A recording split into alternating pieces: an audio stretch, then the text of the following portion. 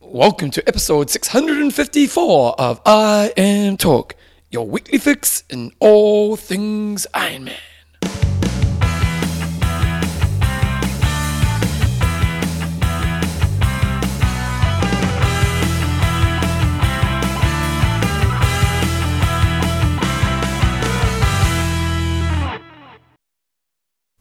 Radio team, welcome along to episode 654 of I Am Talk with Coach John Newsom, Bevan James. Oz, how you going, mate? Good, Bevan. Yourself? I'm pretty happy for John today. Do you know why? Because the microphone's positioned nicely? Well, John's finally discovered a way to make the microphone work so I can look over a screen. Yeah. And he's told me I'm not allowed to remove the stand out of our lounge. No, it's got to stay. I'm going to get You should glue. concrete it to the floor. So we have kind of a, what are they called, a music stand kind of holder? Yeah, it's a mic with stand. With a long pole, and then we're sitting down on couches, and I always struggle to get an exact right position. Today, just walked in, Bevan, genius. It's just perfect. You know what, John? You've got to admit, this has been the most comfortable studio we've had. I quite like sitting at a table and a desk. Oh, did you? Yeah. You're I screwed. wasn't going to say anything, but you brought it up. The thing I like is that the diggers are out for you today. You can see the diggers doing the work. Great. Oh, it's all going my neighbourhood team. I Am Talk is proudly brought to you by Extreme Endurance. your lactic buffer. And our patrons. And it's number 2, Jumbo. Christine, the grinder McKinley, she ground so hard the other day that her she snapped her rear derailleur off somehow at a little race a couple of weeks ago. Jumped on her bike, and she claimed she wasn't in the small chainring, which is when you're in your big chainring and your smallest gear on the back, then that's a real risk for breaking your rear derailleur off or shoving your rear derailleur into your spokes. But she said she wasn't, and somehow managed to snap her derailleur off. She is so powerful. John, when was the last time you visited her for your teeth? I'm seeing her later this week, and we'll because I went last year and she said John hasn't been in a while, and that was August last year. I go annually, John. I think I've been since then. Sure. No. We've also got Chris, the Combustor Apple. And Brett Wachan. And this week's show, we've got some news. We've got a hot topic of the week. We've got an interview with the legend that is Rachel Joyce. Yes, so we're going to find out. I'm intrigued to know if she's retired, if she hasn't retired, what's she up to. And also we're going to discuss a little bit around the recent announcement about the Collins Cup and the Professional Triathlon, what is it, Professional Triathletes Organisation, PTO, and just kind of see where she's at. And John's going to be telling about a little race that he did on the weekend, local race he did, and did a ride in. And then we're going to do some questions and answers at the end. Jumbo, Challenge Wanaka. Let's talk about the pro race. We'll do your race report as a bigger thing later in the show. Braden Curry, pretty dominant in the end. It was kind of what you expected on the males side. Now I only got to see a millisecond of the race when the course in Wanaka, you go the first section you're about 35 kilometres, so what's that, 20 miles or so out and back, and so I got to see them coming back from there, and by that stage Andrew Starkowitz was in the lead. He had a bit of a gap over Braden Curry, and then the others were kind of scattered all over the place. So as you expect, he did keep the hammer down, but he didn't put a big enough lead out on the bike, and Braden Curry managed to run him down. So Braden Curry won in 4 hours 00:00. Starkowitz was 2 minutes 45 behind, and Matt Burton was another couple of minutes back, but he was in the mix. And our roving reporter Andrew Charles was out there, said Matt Burton had to take a comfort break. Oh, because in Slow Twitch, what was the term they used? A tardy 221 on the bike. They said a tardy bike ride. Yeah. And I thought, I wonder what that's all about. No, I think it was on the run. He needed to take a comfort stop. Jack Moody was in fourth, and Dylan McNeese led out of the swim, and he was in fifth. Now we get pretty much everybody did not predict this result on the female side. Myself and most others thought it was going to be a 2-horse race between two of the best athletes in the world, Meredith Kessler and Laura Siddell. You've got to say with Kessler, outside of Kona, she is one of the most dominant Iron Woman athletes of the last sort of period, obviously coming towards the end of her career, but just hasn't got it right in Kona, so she's not going to go down as probably one of the greats, whereas outside of Kona, man, some of her performances have been incredible. So I was thinking it would be a 2-horse race between those two, thinking that maybe Meredith Kessler might have it over Laura Siddell, although Laura would have been maybe in better shape because she's down here training. And Laura's kind of got the kind of monkey on her back because she's always kind of got second there, I think, 4 seconds? Yeah, it was very close last year. So But then Hannah Wells, up-and-coming Kiwi, came through and cleaned them out on the run and took the win. It was apparently a pretty close race, and she was running with Meredith Kessler and just duking it out, but she ended up winning by over a minute. But I did see some footage of them on the run running together, so good on her. That's a fantastic result, beating some very talented women. So she was first in 4:31.11. Tell us about her. She's good old Sam Walls. Sam Walls wants us to get her on, and I said, I know why you want us to get her on. So she's got a doctorate in engineering. You basically said, John, before the show, you said she's basically the perfect person. Yeah, I mean, I've never spoken to her before. She's got a doctorate. She's obviously a smart cookie. She's a bloody fast athlete, and you can call me sexist, but she's an attractive girl, and that's going to help in terms of your marketability. Yep. And she's still pretty new to this game, so whether or not... Do you know much about her history? Like, does she come from short course? Not really. No, we'll get her on the show at some stage, but I think she's did a bit of multi-sport, dabbled in that, and... she did the half Ironman in Tauranga a few weeks ago, and I finished, I think, third there. So, with that sort of performance, very solid. Good on her. Meredith Kessler was second, just over a minute back. Laura Siddell, I only spoke to her for about 30 seconds after the race. Said, "How'd you get on out there?" Because I had no idea what had happened in the females race. She said, "Yeah, the last couple of Ks of the run were pretty good." And really? It took her that long to get warmed up and going. It was cold, just getting into a groove. So she didn't have her best day down there, so she was still in third place. So a couple of questions. How did it feel not having the long there? It was a bit different, but I thought it went really well. They had so you did the prize giving at like 4:00 and 4:30 in the afternoon, and it was all done and dusted. So I don't think it really took anything away, and if anything, possibly a bit better. It was all just wrapped up a bit quicker. So I was thinking about this the other day. Maybe they should. What time did it wrap up? Well, prize giving was 4:30, so it was done at 5:30. Oh, that's pretty good, isn't it? Yeah. I was thinking maybe they should do one like every 4 years, like an Olympic cycle. And so then it's not completely dead. And then you'd get people putting it on their bucket list. You say, right, we're doing one 2020, 2024, 2028. And then you can go, right, that's a race. It's really on my bucket list. I've got to do it that year. Otherwise, I've got to wait another 4 years. So, Bill, if you're listening, there's another suggestion for you. Do you really think that would happen? Probably not. Mainly because of the traffic management down there. Even for our race, it was a bit of the last section when you're coming in on the main road, there was a lot of cars. Oh, really? Not getting in the way because the road's wide enough, but it's just such a busy place. Tourism is just going mental in this country, and I think that's the main limiting factor. It's worth a thought anyway. So a question I have, do you think it's better for the nighttime in Wanaka? Because, the thing is, because everyone's finished the race by 5, was it more vibrant at night? Or the fact that they had a race previously on, do you think everyone went home and actually it was more vibrant when they had the long race going on for the township of Wanaka? We went home reasonably early, but no, I think it was pretty busy down there. Not the same, there wasn't that buzz because there's still some finishes coming in. Yeah. But no, overall, I understand the reasons for doing it. It's mainly financial, traffic. There was hardly any competitors, so we can debate it all we want in terms of the vibe, but I just think economically it just wasn't adding up. Yeah, oh no, totally.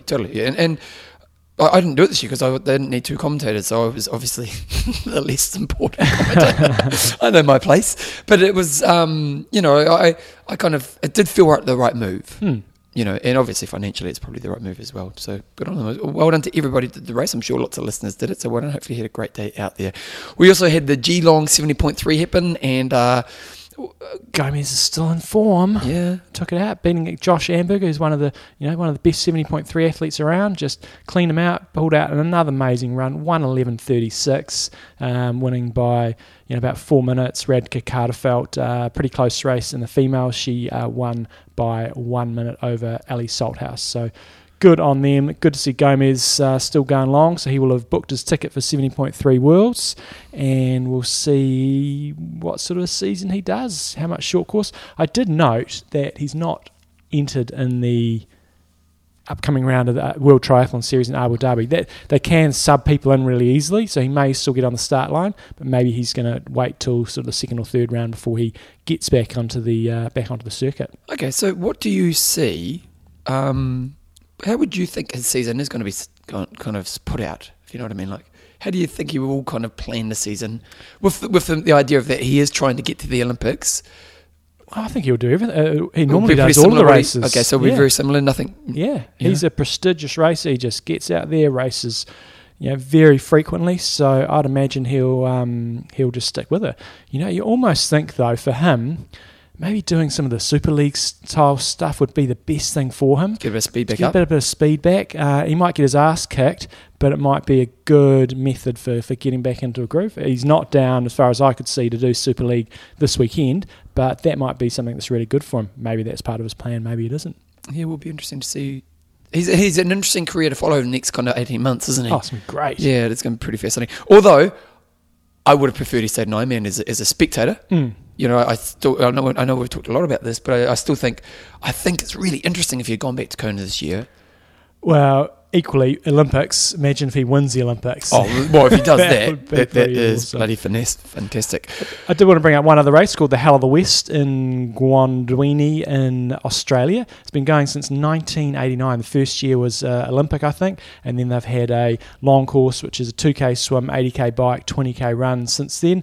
They haven't got such an amazing men's field this year, but they've had a lot of rock stars there over the time. Max Newman took it out in 3 hours 30, winning by 9 minutes. And then Sarah Crowley took out the females race fairly comfortably as well. So good on them. Sarah Crowley is somebody, I don't think we talk enough about her. She's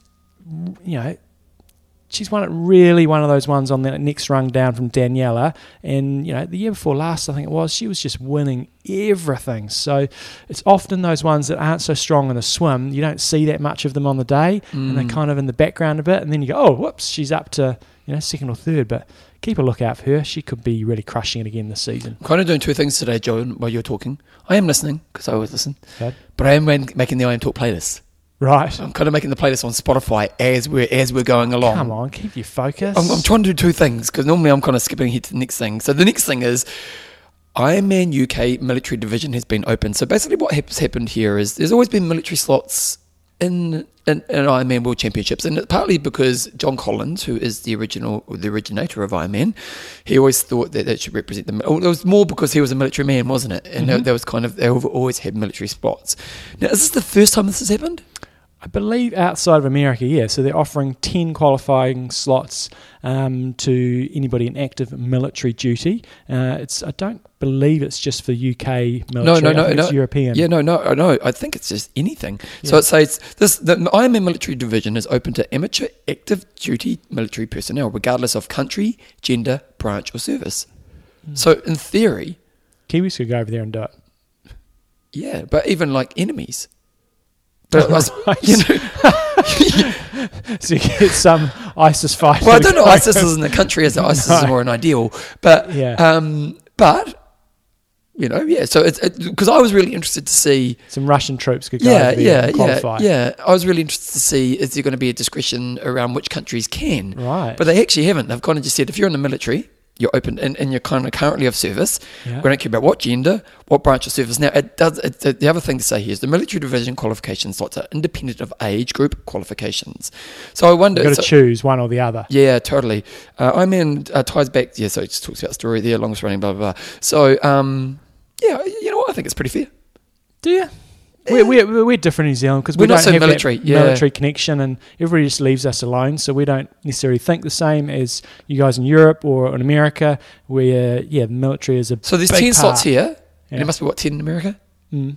So let's say they give her 20 slots to the military. I actually don't mind this one. It doesn't bother me that much. I kind of get it, and I kind of think, well, why do they get special treatment?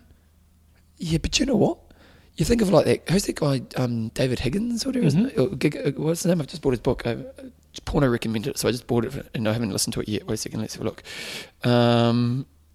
David Goggins. Yeah. Now he was more of an endurance runner, but he took a lot of people into endurance running. Mm-hmm. You know what I mean? And these guys, these military guys do get into a lot of sport, and I know CrossFit's become very popular in the military, and so it's I don't know. I don't necessarily think it's a bad thing.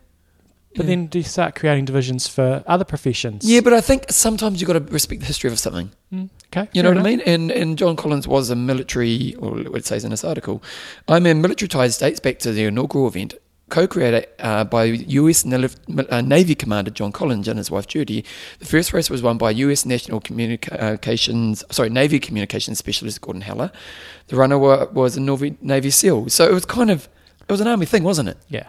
I think the thing that doesn't bother me so much about this one is not a promotional giveaway going, you enter this race and you're going to win a slot to Hawaii. It's like, so I get it. So it doesn't bother me too much. Yeah, I don't mind sometimes when we are respecting the history of something. I think that's all right. And I think the amount of slots, and my concern was, are they going to go, Russia can't do it or whatever country is. But it makes it an interesting thing, because imagine if you do get, like, we're not in wartime, but if there was more wartime stuff, or some places in the world, or if it was the Chinese, well, I suppose it's a Chinese-owned company, so they're not going to ban the people. Yeah. Interesting. Interesting times, John. We live in interesting times. Also, in the news, Garmin has acquired Tacx. Yeah. This is going to be interesting. So give me, because I'm not much in this world, so tell me about it. So Tacx basically mainly specialise in indoor trainers. And so DC Rainmaker's written a really good article on this, so go on there and have a bit of read through. But what I guess one of his main points is going to be really interesting to see where this goes with regards to, say, Zwift, because Zwift are really trying to take over that online space. And what Tacx were kind of good and bad at was they kind of had that Zwift thing going earlier on. Well, they had a lot of virtual riding with their trainers, but it was very closed shop. So if you were on Tacx, you were on Tacx. Whereas if you went and bought a Wahoo Kicker, you could be on Trainer Road, you could be on Perf Pro, you could be on whatever you wanted to be on. And so it was a lot more open source, whereas Tacx were often very closed. But they have opened that up. They do very good trainers. But it could be not a game changer, but it could be an alternative path to... Well, reading his article, it was interesting actually, because when you think of... So Sony traditionally really do what Tacx do. So Sony will often create their own little worlds, but long term it proves to be unsuccessful. So like Sony, when they brought out they used to bring their own memory cards out. Remember that? Right, yeah. And they had like Sony memory cards, and then you had like SD cards, which were very kind of generic that everyone could use. Another example of it was Sony brought out the mini disc, and the mini disc could only be used on Sony. So they try to keep it in their world. But if you look at historically, often it's a failing strategy. But what DC Rainmaker was saying in his article was that it's more to counter Zwift, because the Zwift is very much just starting to dominate the market, and the concern is what happens when Zwift starts to bring out the hardware, and that will really kind of close the market. And so it's kind of to really, but this probably helps Zwift as well, but it's to maybe, so will we see a Zwift-like product coming from a Garmin moving forward? Garmin's a big company. Yeah, it is, and they do great products, don't they? Yeah. They really do great products. So interesting times ahead in the tech world. I tell you what, the tech game has changed the game recently, but let's get into John's ITU update. This weekend in Singapore, we have the Super League happen. The finale. So it's double points, and I said that to Tom this morning. It's double points this weekend. And he goes, yeah.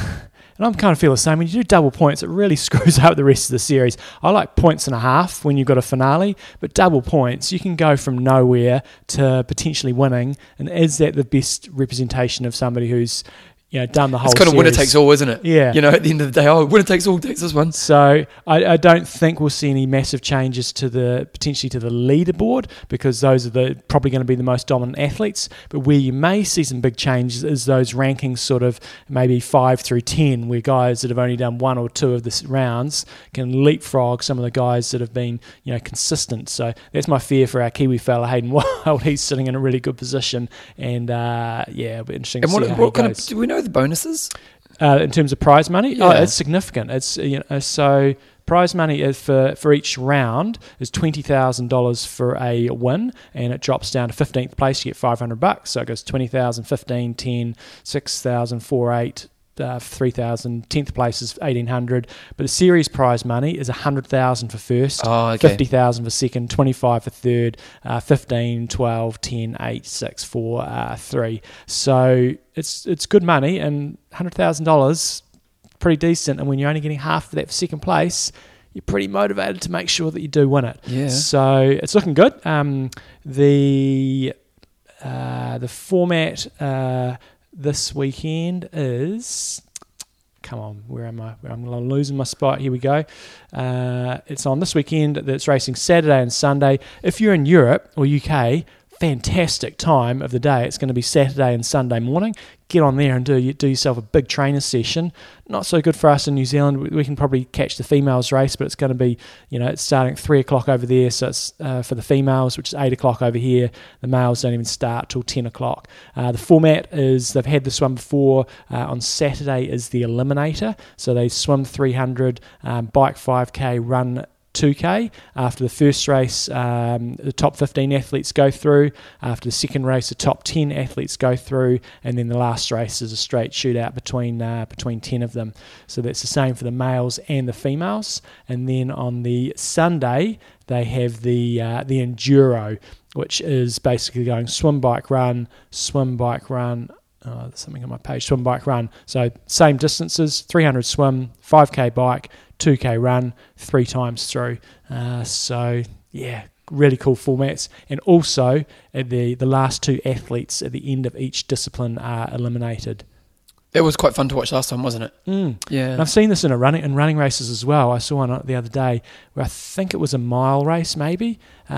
And it might have been longer than that, it might have been 3K, I can't remember. But each lap, the last athlete would get eliminated. So they'd all bunch up and it'd just come to like a 100-metre sprint, last one's out. It's just entertaining rather than just a straight drag race. Quite enjoyed that. Yeah. It's the first time they've had the race in Singapore. Should be good times. The athletes that are there are pretty similar to the ones that have been at the other series. So you are missing a few, but you've got at least half of the big hitters from ITU. So you haven't got Mola, Gomez, Blumenfeld, and Burt Whistle. They're probably the main ones you're missing. But you have got Vincent Louis, Richard Murray, Brownlee, Schumann. There's enough there to make it interesting racing. And equally, or pretty similarly on the female side, still no Flora Duffy, Vicky Holland, Georgia Taylor-Brown and Ashley Gentle aren't there, but you have got Cassandra Bogran, Katie Zaveris, Kirsten Casper, Klammer and Spivey. So really good fields, not quite ITU standard, but not too far off. It should be good racing. It's interesting, because when they first did it, they got everyone, didn't they? The very first one, they had everybody. Do you think you ever see that again? My big concern with it, and I've said this before, it just really drags out the season. Yep. And so if they did like a one-off in the middle of the season, maybe, but or that possibly the one that's at the very end of the season, maybe. But it doesn't work to the series in that case, then, does it? No, it doesn't. No, because then it's just kind of a random race where everyone turns up. So do you just have like a festival one at the end of the season to represent? Because that's the thing, you need the series to get people to keep coming back, and you need the big money associated with the series again as the carrot to keep people coming back. But do you feel it's missing something without those people there? Oh yeah, for sure, a little bit, but it's still fantastic racing. So yeah, it'd be great if they could, I don't know, somehow tie it into the ITU circuit. I can't see that happening, but it would be cool to have all of them racing. And it would be cool. This would be a much more interesting racing at the Olympics than just having an Olympic distance race. I'm a traditionalist. I love Olympic distance and all that. Oh, but how cool would the Olympics be if you had this series of races and the gold medal was, It would be amazing. And also, because in this we're not seeing team tactics, are we? No. But if you're in the Olympics, you would, wouldn't you? Mm-hmm. Small fields. It would make it, you'd have to have heats and finals and things like that. It could cater, because at the Olympics you kind of need to be able to cater for probably, I think they have about 70 males and females, so you'd have to have some sort of qualifying series to get it down, because you do only want sort of 20 odd on the start line, 20-25, otherwise it just becomes a schmozzle, too many people on the course. So you have a couple of rounds. Yeah. Would the Olympics want that? I think so, absolutely. It's spectator friendly, it's going to keep people actually watching it, whereas who's going to watch the Olympic triathlon? Unless you're really interested in it, you're going to watch a bit of the run, you might come and go, but with this you're kind of wanting to watch it the whole time. What do you think the chances of us ever seeing something like this at the Olympics? Oh, a couple of Olympics away, I'd say, yep. Okay. Not Tokyo. Where are we going after Tokyo? Is it Chicago? Or is it Paris? Recently, Olympics 2024 Paris Olympics. or Chicago? No, it's not Chicago. Isn't it LA? Or Madrid was in the running at one stage. No, it's Paris, isn't it? It's Paris. Yeah, I think so. Paris, yep. Yeah. It is Paris. Yep. So maybe a couple of Olympics away. Interesting times. I would love to see the Olympics, because, again, it's just it's a more interesting puzzle to watch, isn't it? You know, and that's what we want to see. Last week, guys, we had a topic of the week, and it's a very popular topic of the week. And I haven't been listening to John for the last half an hour because I've basically been putting the playlist together. But we wanted to know the playlists of songs that you guys are going to create for interval sessions. And so what we basically did is you can put 2 songs into the playlist. And what I'm going to do, I was going to be the creator of it. I was going to be the person who said yes and no. But what I'm doing is I'm creating the whole playlist, and I'll put a link to it on the show notes. I've called the playlist. Now, what have I called the playlist? Let's have a look here. Playlist. I Am Talks Intervals Playlist. This playlist is for I Am Talk listeners to smash their interval sessions. That's what it's called. And I'll put it there, and I'll put a link to it on Facebook once it's on. Geez, I've already got like 30 songs on our show notes on www.iamtalk.me. Right. But John's already got his song ready. What do you got? Oh, no, I'm just having. I've got my playlist ready. I'll wait. I'll wait my turn. Okay, let's name a few, Jumbo. So One thing that is very obvious: a lot of anger. A lot of anger. A lot of anger. I'm not even going to do Richard Swans because he's being a dork, I think. Well, put it on the playlist. Oh, you're kidding. No, remove it. Remove it. Brian Adams, everything I do for you. Remove Everything I do. It might be nice because when you've got for a while, and then you think about all the people you love in your life when you're training. Because I was speaking to an athlete the other day. She had a great run. She's over 60, always wanted to go sub 2. Best ever in a half marathon was 2:07 and pulled off a sub 2. Yeah. And she said one thing that motivated her, she thought of all the people that helped her achieve the goal in the last part of the race. Okay. So this one comes on. I think Swanee Noah wasn't being. I don't think he was taking the piss. I think he was, because you know Swanee Noah. Yeah. I think he's been quite serious. This is the song he probably listens to 100 times a day. Yeah. Has he got a missus? Don't know. Swanee Noah, you got a missus? How come we don't know this about you? If you got a missus, he probably sings this to every night. Yeah. You Tim know Carpenter it's said true. Pendulum remix of The Prodigy, Voodoo People. Voodoo People. It's a great song. Terry Bessardi, DLS, Monkey Wrench by Foo Fighters. Don't wanna be a monkey wrench. Rock and Roll by Led Zeppelin. I don't think I know that. I probably will, but Glenn Skimmer, Jump Around. jump around. Jump. House Bit of Enter Pain. Sandman by Metallica. Yeah. A bit of Rage Against the Machine there by Ben Cobra, Mick Simpson, Voodoo People, The Prodigy, Thunderstruck, that's always a goodie. Kefren Izzard, Fisher, Losing It, Rage Against the Machine, Killing in the Name of. Everyone wants that. That's a great song. It is. You got to do what I told you. There's a funny YouTube clip where there's this black guy, and he listens to songs out of, he listens to kind of songs that are very popular but he's never heard. So he listens to Killing in the Name of Love, and he first goes, okay, I get it. Fuck you won't do what you told me. And he gets really, by the end of it, he's just rocking it out. It's just genius. Greg Jones, he was around my place this morning. Tricky to only choose 2. Tarantula by Pendulum. You know that? No, but I can play it, John, because wait a second, here we go. Dark and Tarantula. Long Train by Underworld. Tarantula by Pendulum. Here we go. Here's the original mix. Sounds a bit reggae. About reggae with a bit of... But does it get angry?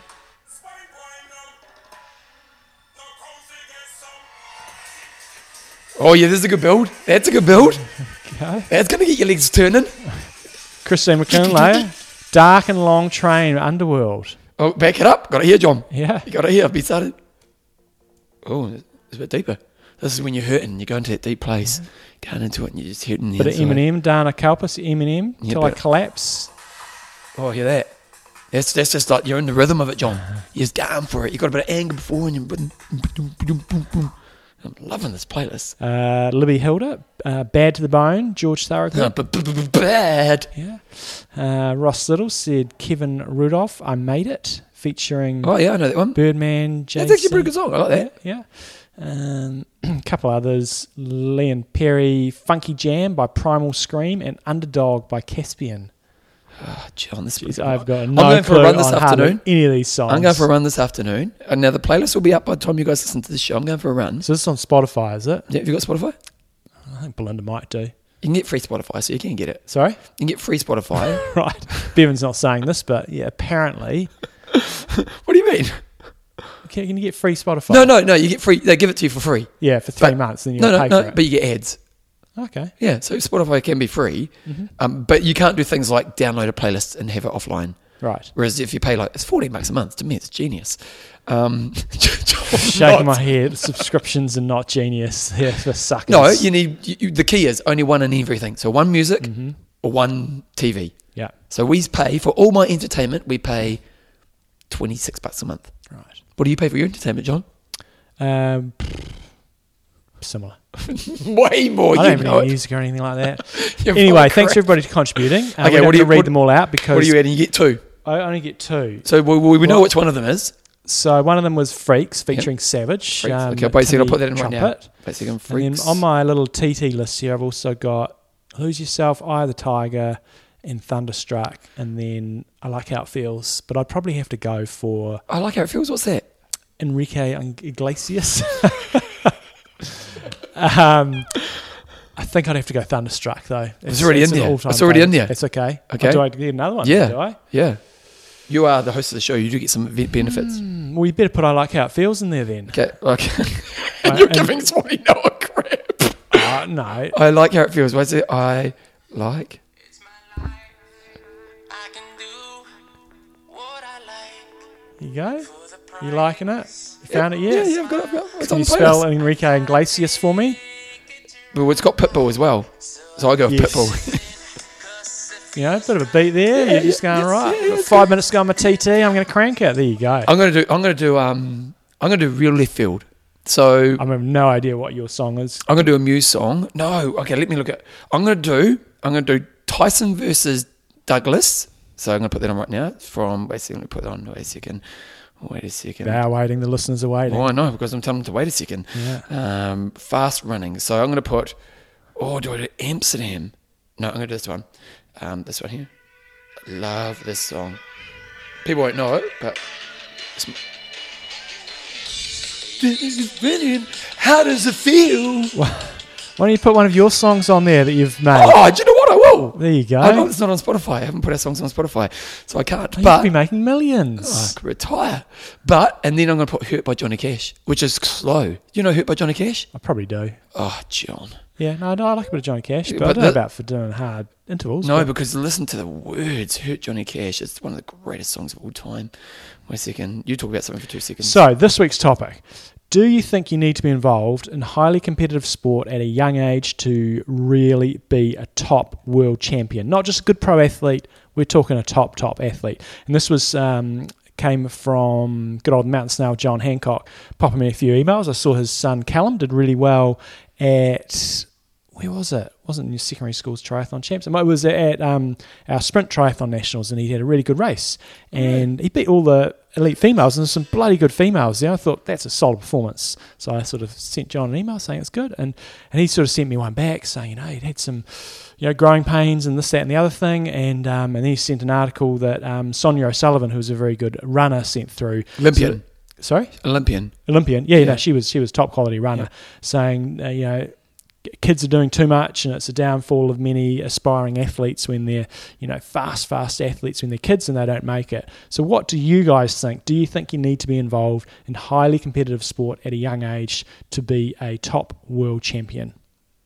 I'm not going to give my thoughts now. I'm tempted to, but I'm not going to. Oh, so do I want to, because I think it depends on the sport as well.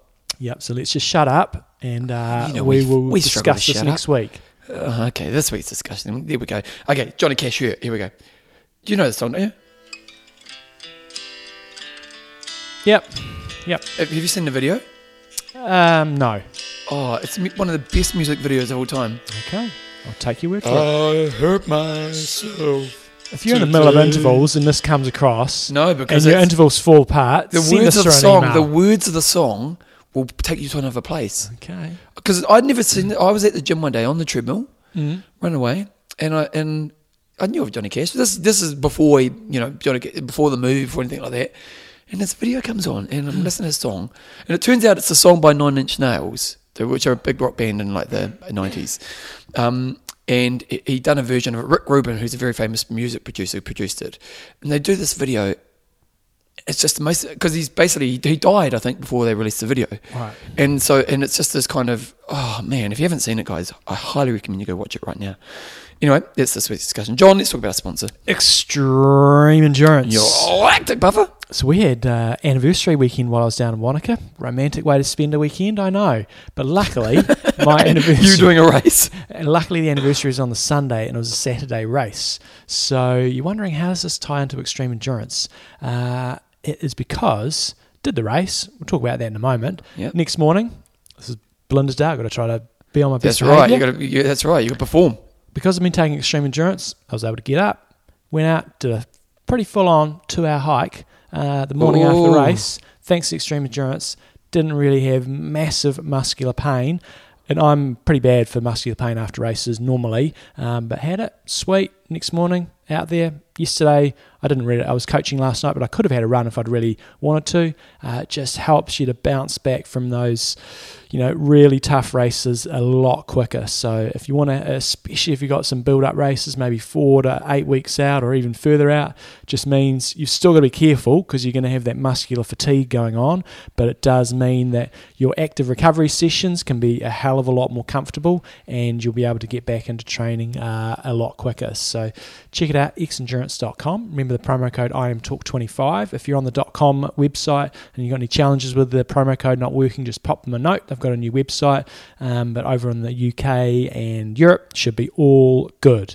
So check it out, xendurance.com. Where did you go walking? This is Wanaka recommendations. We went up Rocky Mountain Point, I think it was. You go out on the bike course, just past the turnaround, turn right, and there's a loop around this lake, Diamond Lake. Oh no, we do that every year, well, most years. And then you walk up this hill, and it was walking time was 3 hours. We banged it out in 2. It's actually pretty beautiful, isn't it? You go above the lake, don't you? Yeah, fantastic view at the top. You've got some beautiful walks around here. Because even this year we just did the Iron Mount Hill. Iron? Mount Yeah. Iron, that's one. And even that's pretty cool. And that's pretty an easy walk. Yeah. It's a stunning place. That's the thing about the race. If you're listening from overseas and you want to come overseas to do New Zealand, and if you want to do Ironman New Zealand, it's worth spending a few weeks in New Zealand, coming down to South Island first. You can take on Challenge Wanaka, which is a great race. You'll spend some time in Wanaka. And when Ironman New Zealand's 2 weeks. 2 weeks later. So, if you did the half as a training day, it would be okay, but to race the half you wouldn't kill and do it, it 2 weeks later is a bit of a challenge. However, they do have the aquabike option, and there were quite a few people down there doing the aquabike, which is 3K swim, 120K bike, and then are going off to do Ironman New Zealand. So then, as Bevan said, you can have your holiday down there, do a really high quality workout, plus you can kind of race the aquabike in the last, really push that last bit of the bike, and it's not going to screw you over. The aquabike's almost the perfect perfect distance to go hard on 2 weeks for an Ironman, isn't it? So, irrespective of all that, though, make sure you're on the extreme endurance, then you can get back into training straight away. So check it out, xendurance.com. xendurance.com. Okay, John, we're going to do an interview with Rachel Joyce now. So we've got Rachel Joyce coming up, and she's going to talk about lots of good stuff. Here is Rachel Joyce. Okay, guys, somebody we haven't heard from a while, but you guys will have been hearing from her last year on some of the Ironman coverage, doing a fantastic job commentating some of the Ironman races that WTC have been covering. Is Rachel Joyce. So welcome back to the show, Rachel. Thank you. Thanks for having me. It's good to be back. I think I was thinking about the first time I met you both, and it was after my first Kona in 2009. We partied hard. Which kind of makes me feel old. Oh, well, we're not exactly spring chickens. No, unfortunately, time doesn't lie, does it? No. So I've been intrigued to know what you've been up to, because we know that you've had your child and you made a bit of a comeback. I think it was in 2017, but I haven't seen anything on the radar. So tell us what's been going on in your triathlon space. So I really loved getting back in 2017, and if I'm honest, it wasn't kind of entirely planned that I didn't race in 2018, but a few things came up personally which meant I didn't race. So rather than kind of, I think it's easy to kind of get down and think, oh, I can't, I'm not doing this. I would have loved to race. I tried to use that time that I had and apply it to, unfortunately you can't be a professional triathlete forever. So I knew at some point I would need to start thinking about career number 3. So 2018 was a good chance to do that. And I kind of went in it with I had like a really open mind, and I just kind of tried anything that came up. And I did a 2-week course at a business school up in Dartmouth in New England. And that was really amazing, kind of opened my eyes to the fact that I have a lot that I could take away from being a professional triathlete, because I think it's very hard to think about how, when you go to look for a different job or career, you're like, well, I was a triathlete for 10 years. What does that mean? But you can actually you do a lot as a professional triathlete. You have sponsors, you have a lot of business relationships. And it was really good to kind of see that I could apply it to the business world or non-for-profit world, or whatever is going to come next. I did some commentary for the Facebook Watch with Ironman Live, which was really cool. It's, I've listened to the commentary over the years, and when you do it, you're like, wow, it's an endurance event to commentate for 10 hours. It's a long time.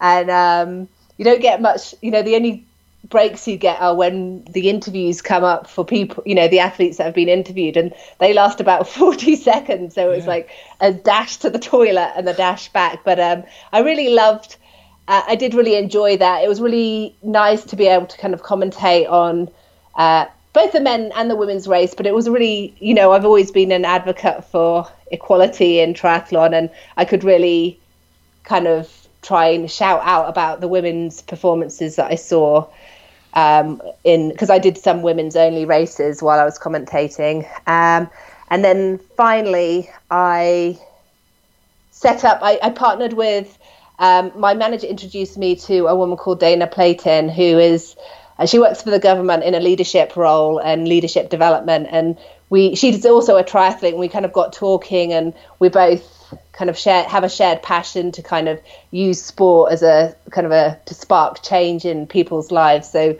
we ran a few workshops together, and then it resulted in launching Rainers, which is our kind of joint venture at the end of last year. And we're actually going down to USA Triathlon on Thursday and delivering a half-day leadership workshop to all the staff there. So things it's starting to build momentum. Now, how do you spell that if people want to go and check out the website? It is reinas.space. Nice. How did the Ironman commentating come about? Did they approach you? How did that actually happen? Yeah, I'm good friends with Michael Lovato, who's obviously been commentating for a good few years, and he was approached by the people at Ironman saying, can you think of, we've got this Facebook Live coming up, we kind of need some more commentators, can you think of anyone? And so he put my name forward, as did Didi Griesbauer, who has done some commentary in the past. And so thank you to them for putting my name forward. And then Ironman gave me a try, and I'll be back doing some commentary this year as well. I mean, I don't know if you know what the plans are going forward with the Facebook side of things. We've been asking for it for a long time, to see more coverage of races. And then when it actually happens, it must be quite hard on those races where there's only probably 2 or 3 in the mix. Kona's different, but it must be bloody hard sitting there talking for 8 to 10 hours when it's just sort of one person TTing in front of you. So I guess the question is, what sort of preparation do you do, and what's it like on the day? You just kind of sitting in a little room staring at the same coverage we get, or what happens on race day? Yeah, we get ahead of race day. We do get prepped about who's doing the race and a little bit about the interviews that they've had, and then what I like to do is research the athletes that are competing, and especially on those races where there's one standout kind of dominant. Someone they think they're I think they're going to win. I think a good one is Ironman Wisconsin last year, where there was Lindsay Corbin. But what I love about those races, then you always have the up and comers, and it's a chance for them to have a breakthrough race. So even though that was really a one-woman race with Lindsay Corbin, which in itself was a phenomenal race, and so you can kind of commentate on what she's doing, but there's also like a battle for second and third and fourth, so you find the race within the race when there is someone out in front. And now, in terms of your own racing career going forward, as we sort of mentioned before, and we're none of us are spring chickens anymore. But what's 2019 looking like? Are you looking at racing, or are you active? What's your plan? I don't think I'll be racing in 2019. I think maybe in 2020, and I think that will be more like a finale year. I'll go and do some races that I've always wanted to do, but never got round to, as in the prime of my career.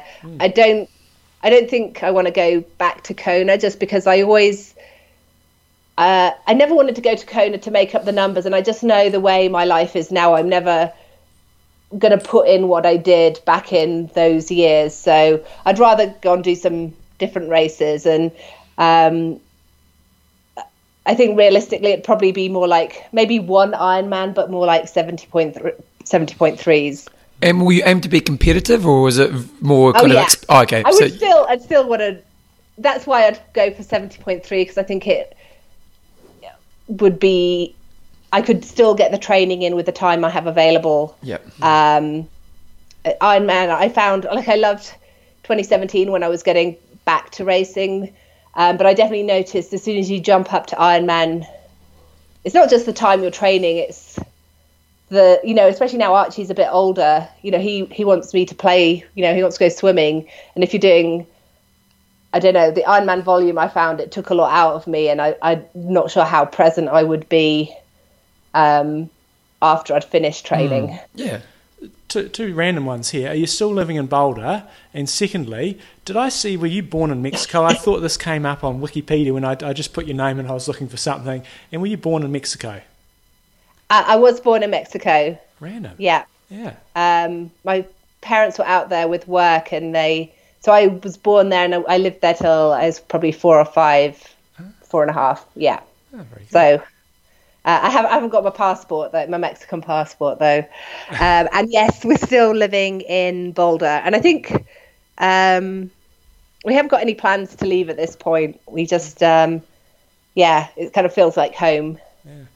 On to another topic and this sort of spurred me to get in touch with you. I think we had last week or the week before, we had a press release out around the PTO, so the Professional Triathletes, I think it's organisation, and the Collins Cup. Some changes there. We still haven't seen the Collins Cup come to fruition. So I guess where are we at with the professional? With the PTO, and what's your involvement and what are you looking to do over, say, the next 12 to 24 months? So the PTO still goes strong, and the Collins Cup is I'd say it's definitely going to happen. But what you realise, I mean, we've been incredible. I think professional triathletes, and most won't be aware of it at the moment, have been incredibly lucky that a businessman called Charles Adamo kind of heard about triathlon and really how little money Ironman athletes earn, and kind of made it his mission to kind of look into a structure that would actually kind of be for the athletes and give the professional athletes make them real influences in the sport, and give them an opportunity to kind of get a piece of the pie, if you like. And so, but what I've realized, I mean, I wish I could do more, because I see how much Charles is doing, and there's been peaks and troughs of how much I've been able to do. But what I've seen is these things, you think they can just happen, but so much has to go into it that, it is, if you're looking at it and it's like, oh, it's delayed another year, you kind of start to wonder, is it ever going to happen? But it will happen. And it's looking, at the moment, it's looking like it will be in 2020. We've partnered with Wasserman, the agents, and also my mind's gone blank. North Point Advisors, which are helping with the finance, on the financial side of things, because that's what we need, financial backing to get there, and it's coming through slowly. we'd all love for it to have happened this year, but it is looking like 2020. Is it still the same vision? We were in Rote a couple of years ago when they announced it, and they kind of showed what it was meant to be last year. That didn't kind of come to fruition, but we still expect to see a similar kind of experience race put on, maybe not at Rote, but that kind of same idea of what we saw was going to be the case a couple of years ago. Yes, that's the plan. Challenge Rote, they've been great supporters, and they're still up for it being us hosting the first one there, so that is still the plan. And the buy-in from the pros? The people I've spoken to, I think, I've spoken to Sebastian Kienler, and he's really loves the idea. Obviously, that's where the patience is required, because it hasn't happened this year, but the idea is that we'll be ahead of the game for 2020, and so we can approach pros early enough so that they want to be picked in their team. And you can see in the ranking system it's kind of building, but also they can talk to their sponsors about getting bonuses plugged into their contracts for the Collins Cup, and also they can plan their race season accordingly. Okay, so with regards to the PTO, I was thinking this morning, almost the only way to potentially make it work is if it was mandatory. Like a lot of other sports, you have to be a member of a professional organisation to compete, and so they've got a lot more power.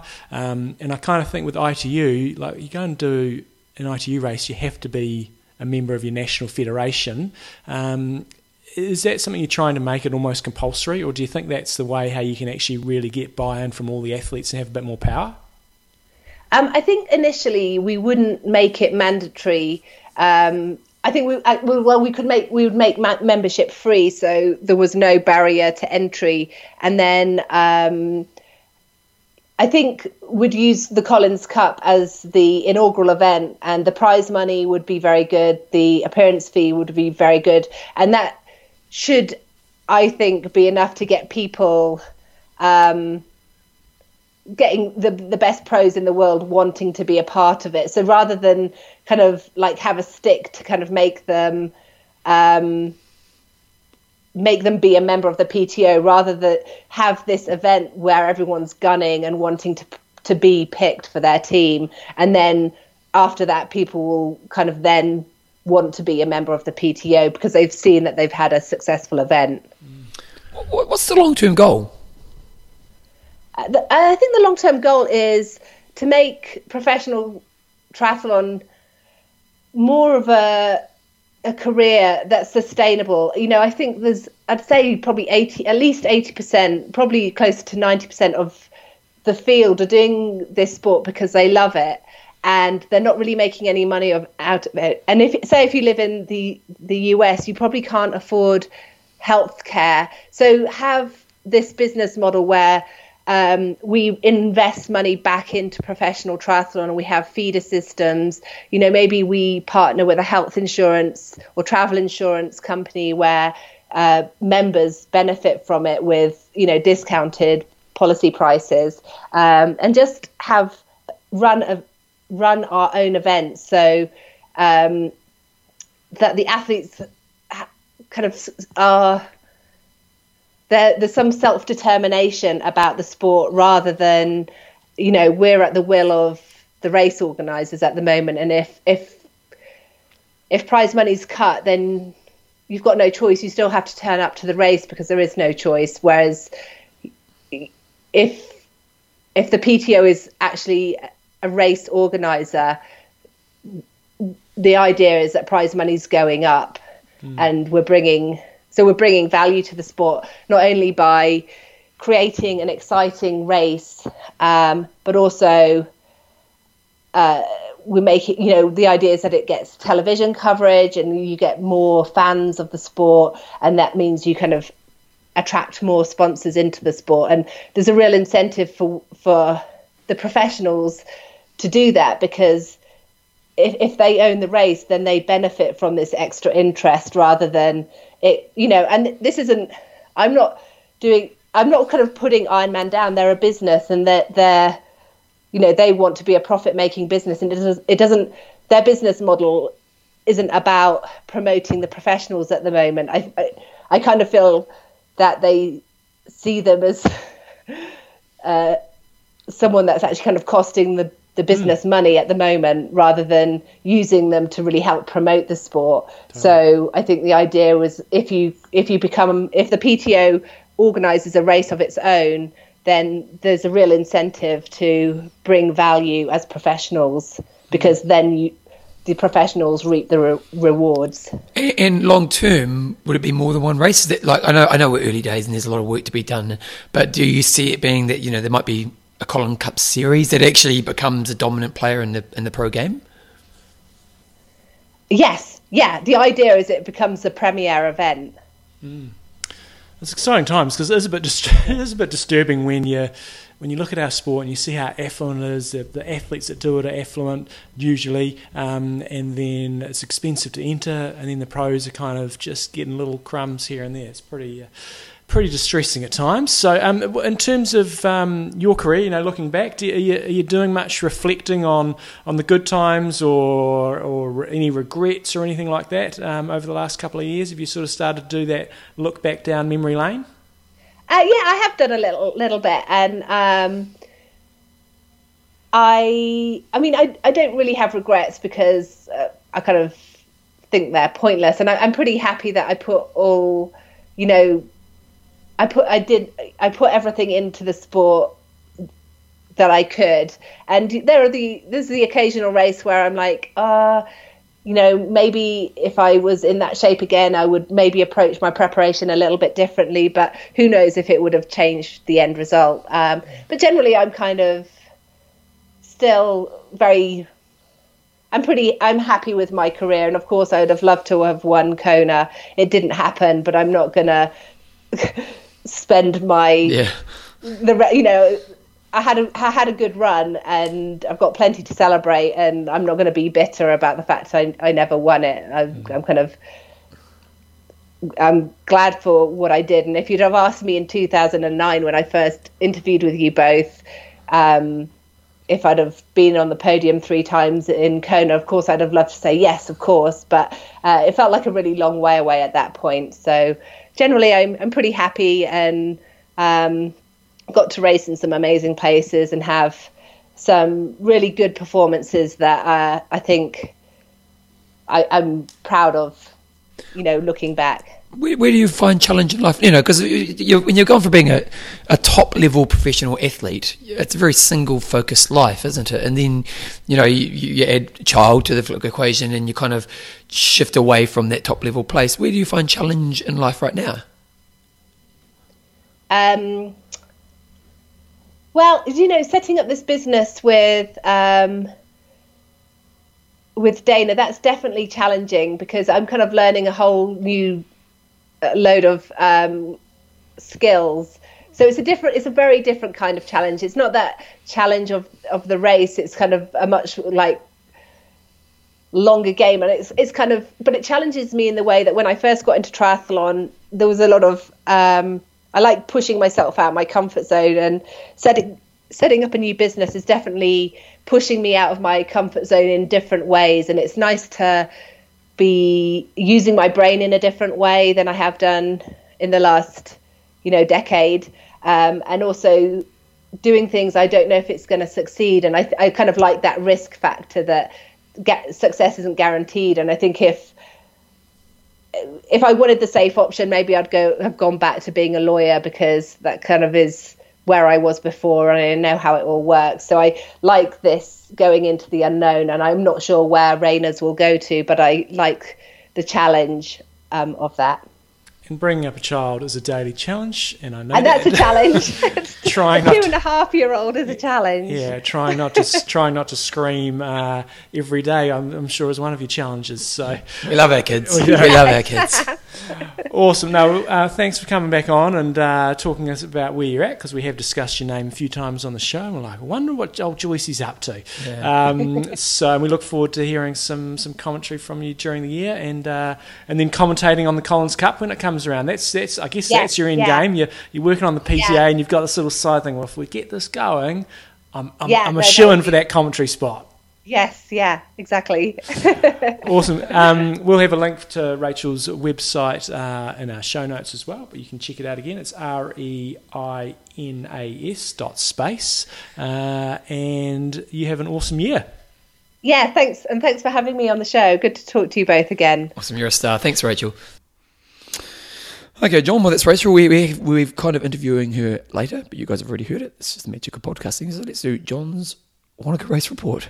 Okay, It's a very calm introduction. No, tell us about it, Jumbo. So, as you guys heard last week, my expectations going in was, I wanted to have a pretty solid race, unsurprisingly. But my main focus, last time I did the race, I got 3/4 of the race really, really right. But I'd been a bit complacent in a few areas. So that was my big focus going into this one, is to really try to reduce the complacency. And that was mainly around nutrition. I didn't quite get enough nutrition on board in the race, but probably more importantly was around the training and the build-up. Last time I kind of just thought I'll get away with this. It wasn't an A race, and I didn't do that much running because my main build-up was to get ready for Rote, and so I did a lot of cycle preparation for Wanaka, but I hadn't done much running, and I was kind of thinking, I'll just get away with it, I'll be okay. But I wasn't, and I blew up halfway through the run and grovelled my way home. And then the other thing... Because you were leading too, weren't you? I was. Yeah, so it really hurts even more. And the other things that I didn't do that well last time was my transitions were pretty sloppy, lost quite a bit of time. So I really wanted to tidy that up, and then just riding smart, which I did a pretty good job both times, and then being a bit stronger on the run as well. So the build up for me, I know people love to hear about what training people do. I pretty much hit everything that I wanted to, and I still have plenty of 0 days. For us going through Christmas, quite a few zeros sort of through there.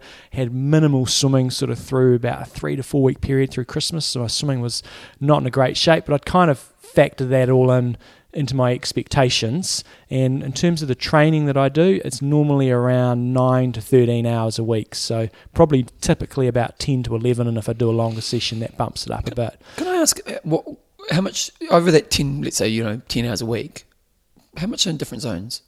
Quite a bit. It is quite focused, and because it's not big volume, most sessions have a pretty decent target. So quite a bit of race pace work and just above race pace work. So there's not that much scope for sort of just junky sort of miles. And I don't like the term necessarily junky miles, because I really respond well to doing volume.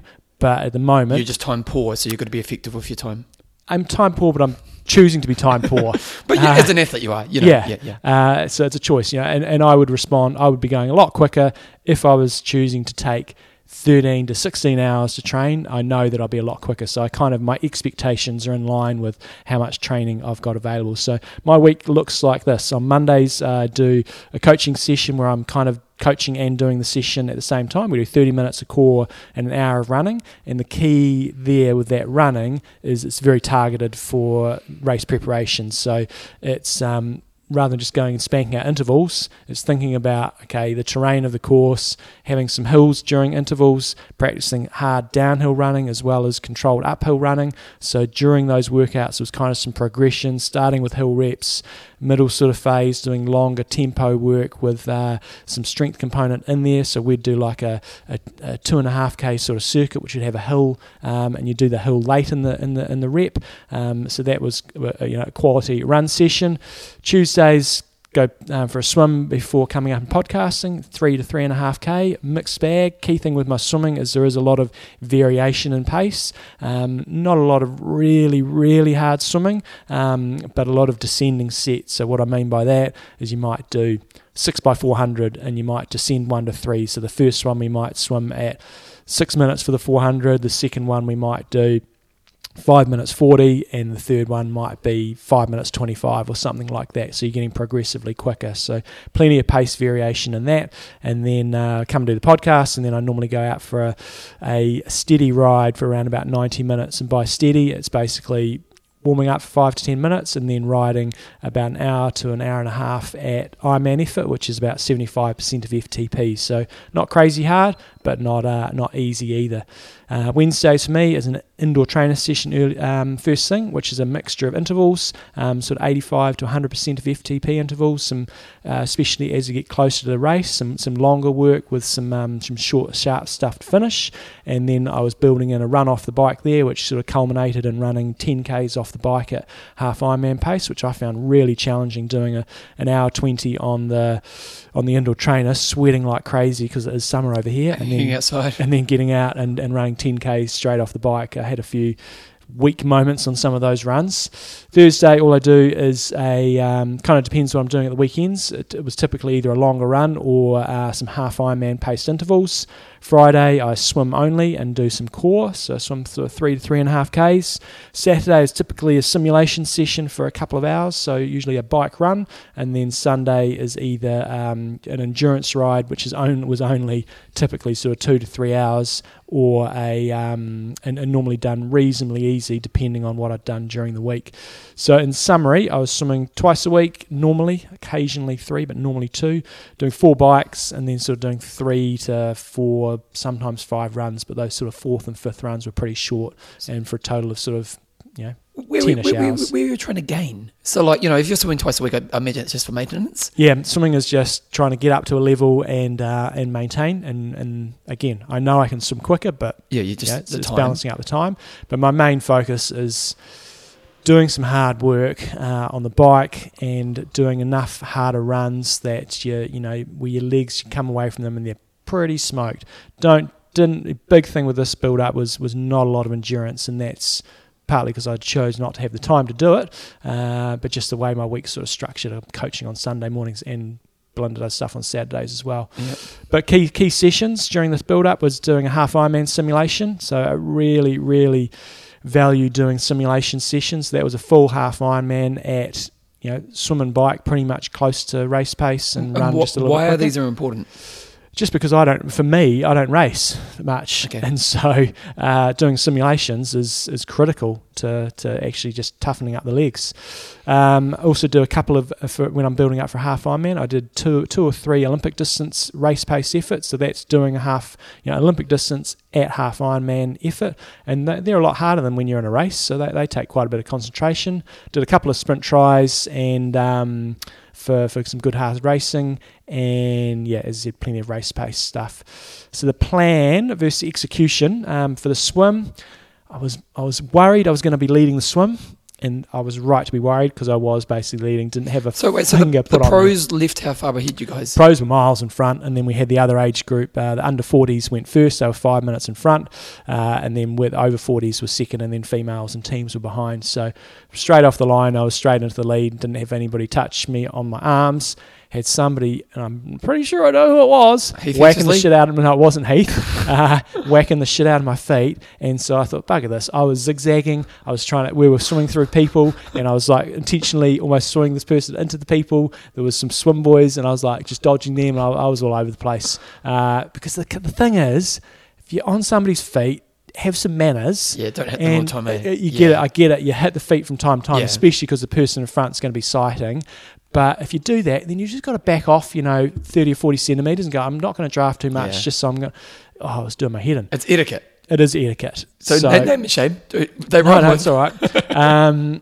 And so, I led the whole swim, and if it was about right, I was going a little bit hard early on. I was trying to drop these guys, but I think I'm probably going a little bit hard, so I just eased off and just kind of did my thing. And I think I was about a minute slower than last time, because last time I did have somebody to follow for a while, so that was probably the main reason.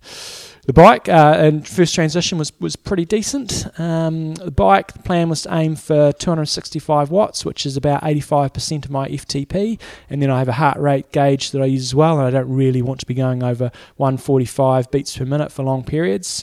And the bike was pretty much a solo effort. I got passed at 10Ks by a guy called Rion Park, and then... Now, he's a cycle background, isn't he? It is, and he went well under 9 hours last year, I think in Cairns.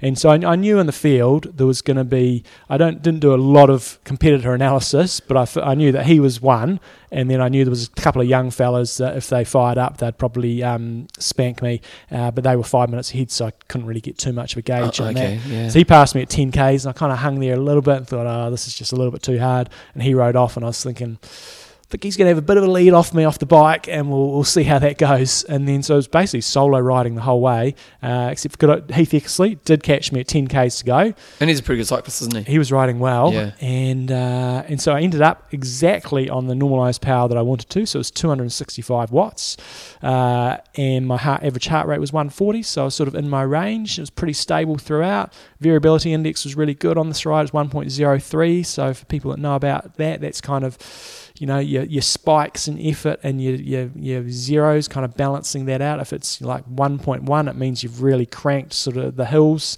and 1 means you've done 1.0 means you've done an even effort all the way through. My cadence was a bit sloppy, a little bit low at 83 RPM, but it is a very hilly course, so that's lower than what I would normally expect. But geez, the course down there, man, it's just the first 40 Ks. It's just I've still got a sore arm because I don't have Di2. You're just shifting the whole time for the first 40 Ks. There's no flat. It's not crazy hard hilly, but it's just up, down, up, down, up, down. So it's just really hard to get a rhythm. Yeah. It's enjoyable. I like it. I'm not complaining, but there's no rhythm. And then you finally get to the stretch sort of in the middle of the ride where it's sort of false flats and what have you, and you can actually get into a bit of a rhythm. So this is a really good thing for me. I was 2 watts better than I was last time, and I was 1 beat per minute higher, but it felt a lot easier. But it was also 2 minutes slower than last time. But there was a slight course change, so it's really important not to judge your rides necessarily always on your time. Well, that's where wattage helps, isn't it? Because you can actually go, okay, that's a better performance, or you know, not just necessarily time based. So I was stoked with how the ride went. It takes quite a bit of concentration when you've got nobody around you for the whole bike ride. But I was really pleased with how that went. I mentioned my nutrition last week, but a quick rundown. I have 2 bottles of Infinite. I only managed to get through about a third to a half of an EMS bar. So the Infinite gives me 130 grams of carbs. EMS bar gave me about 20. I have 2 scoops of UCAN early in the bike, and that gives me 40 grams of carbs. I had a GU, which is 20. So that gives me a total of about 210 grams of carbs, and I'm out there for 2.5 hours, so it's around about 80 to 85 grams of carbs per hour, and that's I also had a no-dose and some water out there. That's about the limit that I can take, but that's what I wanted to get in, and that was pretty much bang on. No problems?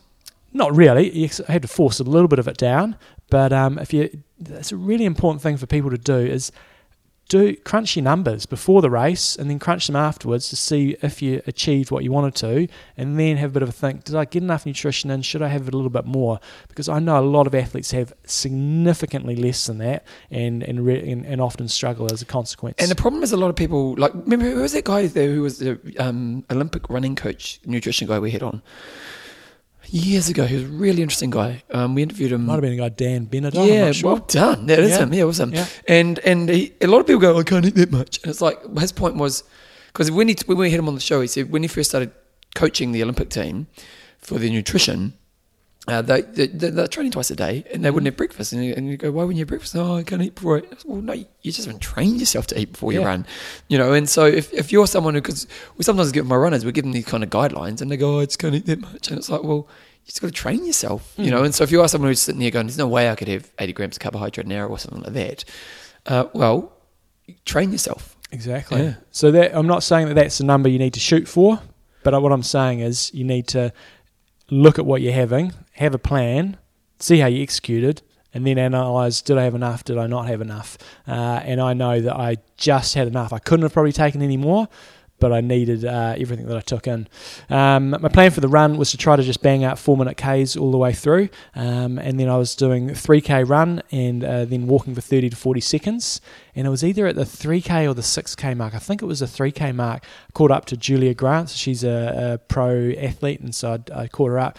Just as I caught her up, my 3K clicked over, so I passed her, and I was like, a metre in front of her, and then I started walking, and I know her, she's a Christchurch girl. She said, keep going. And I said, no, it's all part of the plan. She goes, oh, awesome, well done. And yeah, so the run walk, I did that for the first 9Ks, and then I ran from that point on. But I will say the run walk was really good, because the first 3Ks I was struggling a bit, my back was a bit sore, struggling to get a rhythm. Did that first walk, bounced back straight afterwards and got into a much better space. As with the bike, it was pretty much a solo effort the whole way. I think I passed two or three athletes. How were you feeling mentally? Pretty good. I thought I potentially biked just a tickle too hard, and it wasn't coming as easy as it was on the bike. I was running along, and I was kind of hoping that I was going to be getting sub 4 minute Ks, and they were just a little bit over 4s, and I was going, this feels about right. And I thought if I push this, I could be in a little bit of trouble. So I kind of ended up, I was keeping an eye on my splits, but it was more a case I was running by feel and just sort of having the look down at the watch each K. So yeah, through 11 Ks, my average pace was 4:06 with an average heart rate of 1:47. So that's around about just almost 10 beats higher than what I do on the bike, which is what you'd kind of expect. On this course, halfway through, you have this road called Gun Road, which I talked about last week, a pretty steep hill, and the hill just absolutely decimates your pace. I think, go from doing a 4 minute K to probably a 5 minute plus K to get up that. So the last 9 Ks, so if I take out that hill section, average 4:02, but there is a bit more downhill there. Average heart rate was 1:49, so it was going up a little bit. All in all, run was good. I thought I'd run better than what my time reflected, but can't complain.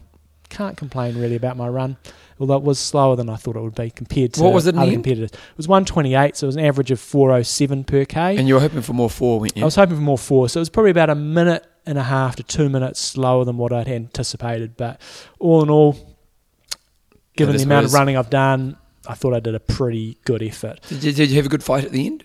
Well, I probably didn't. I had a reasonable fight, but at that stage, I kind of knew I was right up there. To fight for. Yeah, there was nobody around me, and I sort of knew I was winning the age group, and I won the old farts competition, and I wasn't quite sure if there was anybody up the road or not. So I think there probably was a little bit more in there, maybe 30 seconds more fight in there. Yep. But I did kind of enjoy the last little bit. Nutrition on the run, I have a goo gel at 5K and 10K, and then it's basically Coke and Red Bull and whatever I can take in. So only maybe taking in 80 grams at most. So my run was a 128, so it's only sort of 50 grams of carbs per hour, so significantly less than what I do on the bike. All in all, can't complain. It was a very solid reflection of where my fitness is at. So execution wise was very good. Probably give myself sort of a A- in terms of performance and execution. Nice. Yeah. So you won your age group?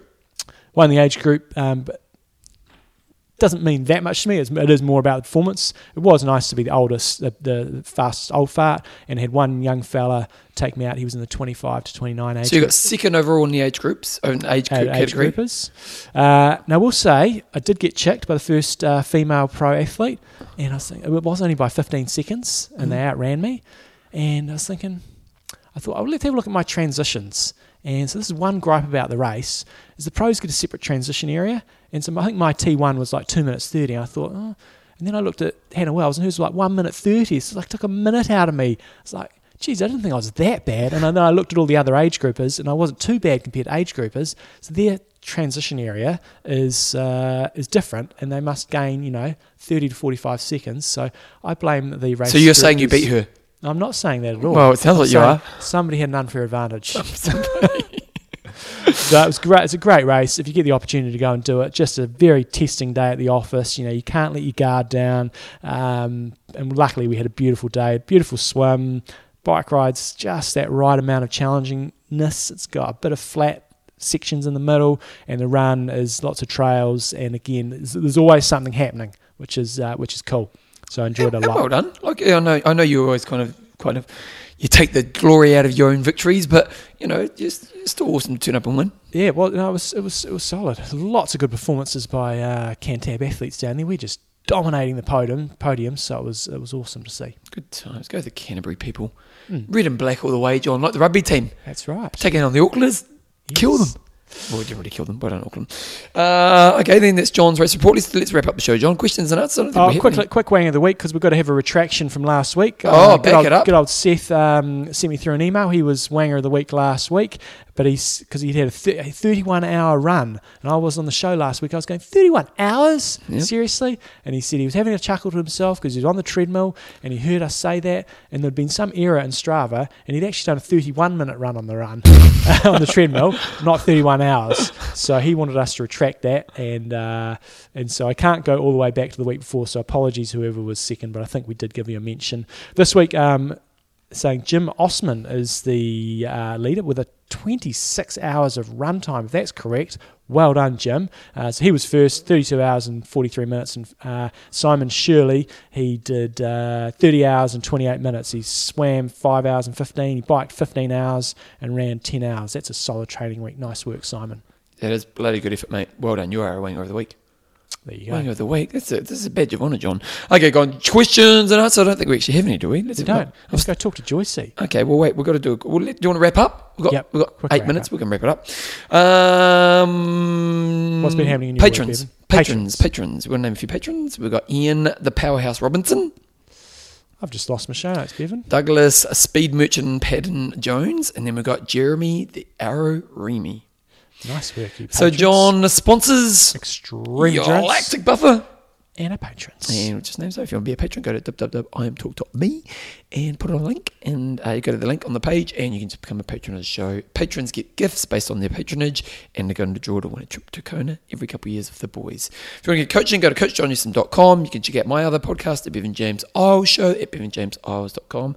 And again, you can email us at iamtalkpodcast@gmail.com with any content around age groupers, websites, or any other feedback. John, you goss. My goss, be an easy week this week. Just a bit of active recovery. Back into it next week. So now it goes to Epic Cap France, doesn't it? Well, Kona 70.3, so I've got to figure out my strategy. I kind of had just my strategy for Wanaka in place. Now I've got to figure out how I'm going to maintain through to Kona. I just need to pick up that run a little bit. I've got a plan in place. It's going to be trying to balance getting ready for France, doing mountain climbing, and getting ready for Kona 70.3, because I kind of want to do well at both of them. Do they have the slots again this year? Yes, they do. So it'll be popular again.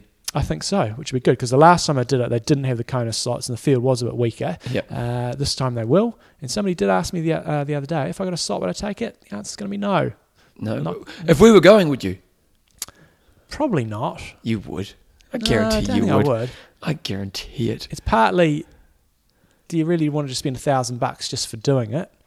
But more importantly, you got to train all the way through winter. You got to be fully committed. I don't want to just go and make up the numbers. It's like if you're there, especially if you've been there before, if you're just going for the honeymoon once you've done, you've performed, it was just your goal to get there, different story. Yeah. But if I go there, I'm there to race, and as I've said before, until they make it a fairer bike course, not really that interested. They've ruined it for you, John. They've ruined it. Yeah, not too much else going on this week, Bevan. What about you? We actually had a funeral. You said it was quite. One of my best mates' dad died suddenly last week, and it was out of nowhere. It's been a pretty tragic week, really. But in some ways, it was a beautiful funeral. It just kind of.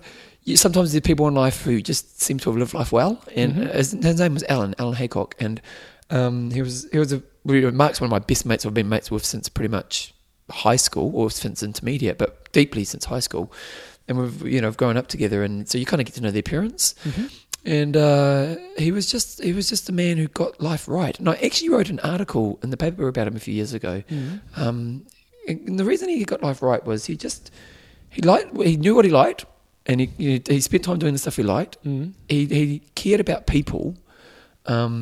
It was beautiful. He loved music, and so the girls all got up. All his grandchildren, he taught them all guitar. Mm-hmm. So in the funeral, all the kids got up and played guitar and sang a song. It was pretty emotional, and just was happy with his lot. And it was just, and man, the amount of people at this funeral, and when you get a little bit older, maybe funerals aren't as big because he was only early 70s, so he wasn't old, but. I don't think I've been to a bigger funeral, to be honest. And just, the kind of imprint somebody can have on other people's lives. And you kind of think to yourself, my mate Mark, he's got a stepson called Kane, who's 18, a great kid. And I said to Kane, mate, this is the kind of funeral you want to have, where, that just you've touched so many people's lives in a really cool way, and B, that the way you've been represented in this moment is a really great thing. It was pretty special. Very good. Yeah. What do you got on this week? Jombo, what's happening in my life this week? Not much. Running going okay? Well, just starting. Yeah, you got to wax those legs a bit. Bit of hair growing there. What I do is I put a bit of gel on them, aerodynamic. Right. I gel them up. So I gel them up so they're aerodynamic. Yeah. So it works to my advantage. No, I'm going to do another 40 minutes. I'm doing 2 weeks of easy running before I think, and nothing more than an hour. Mm-hmm. So today I'll do 40 minutes easy and then just slowly build. It does hurt. Yeah. It does hurt. It does hurt. You Yeah. got to get, once you're running, the more running you do, the less it hurts. But I'm being wise in my progression to intensity and duration. So just doing a bit of that, and then John, that's about the gossip of it really. My life's pretty stock standard right now. Good. I'm Russ. I'm Mino. Train hard. Train smart. Kia Kia kaha. kaha.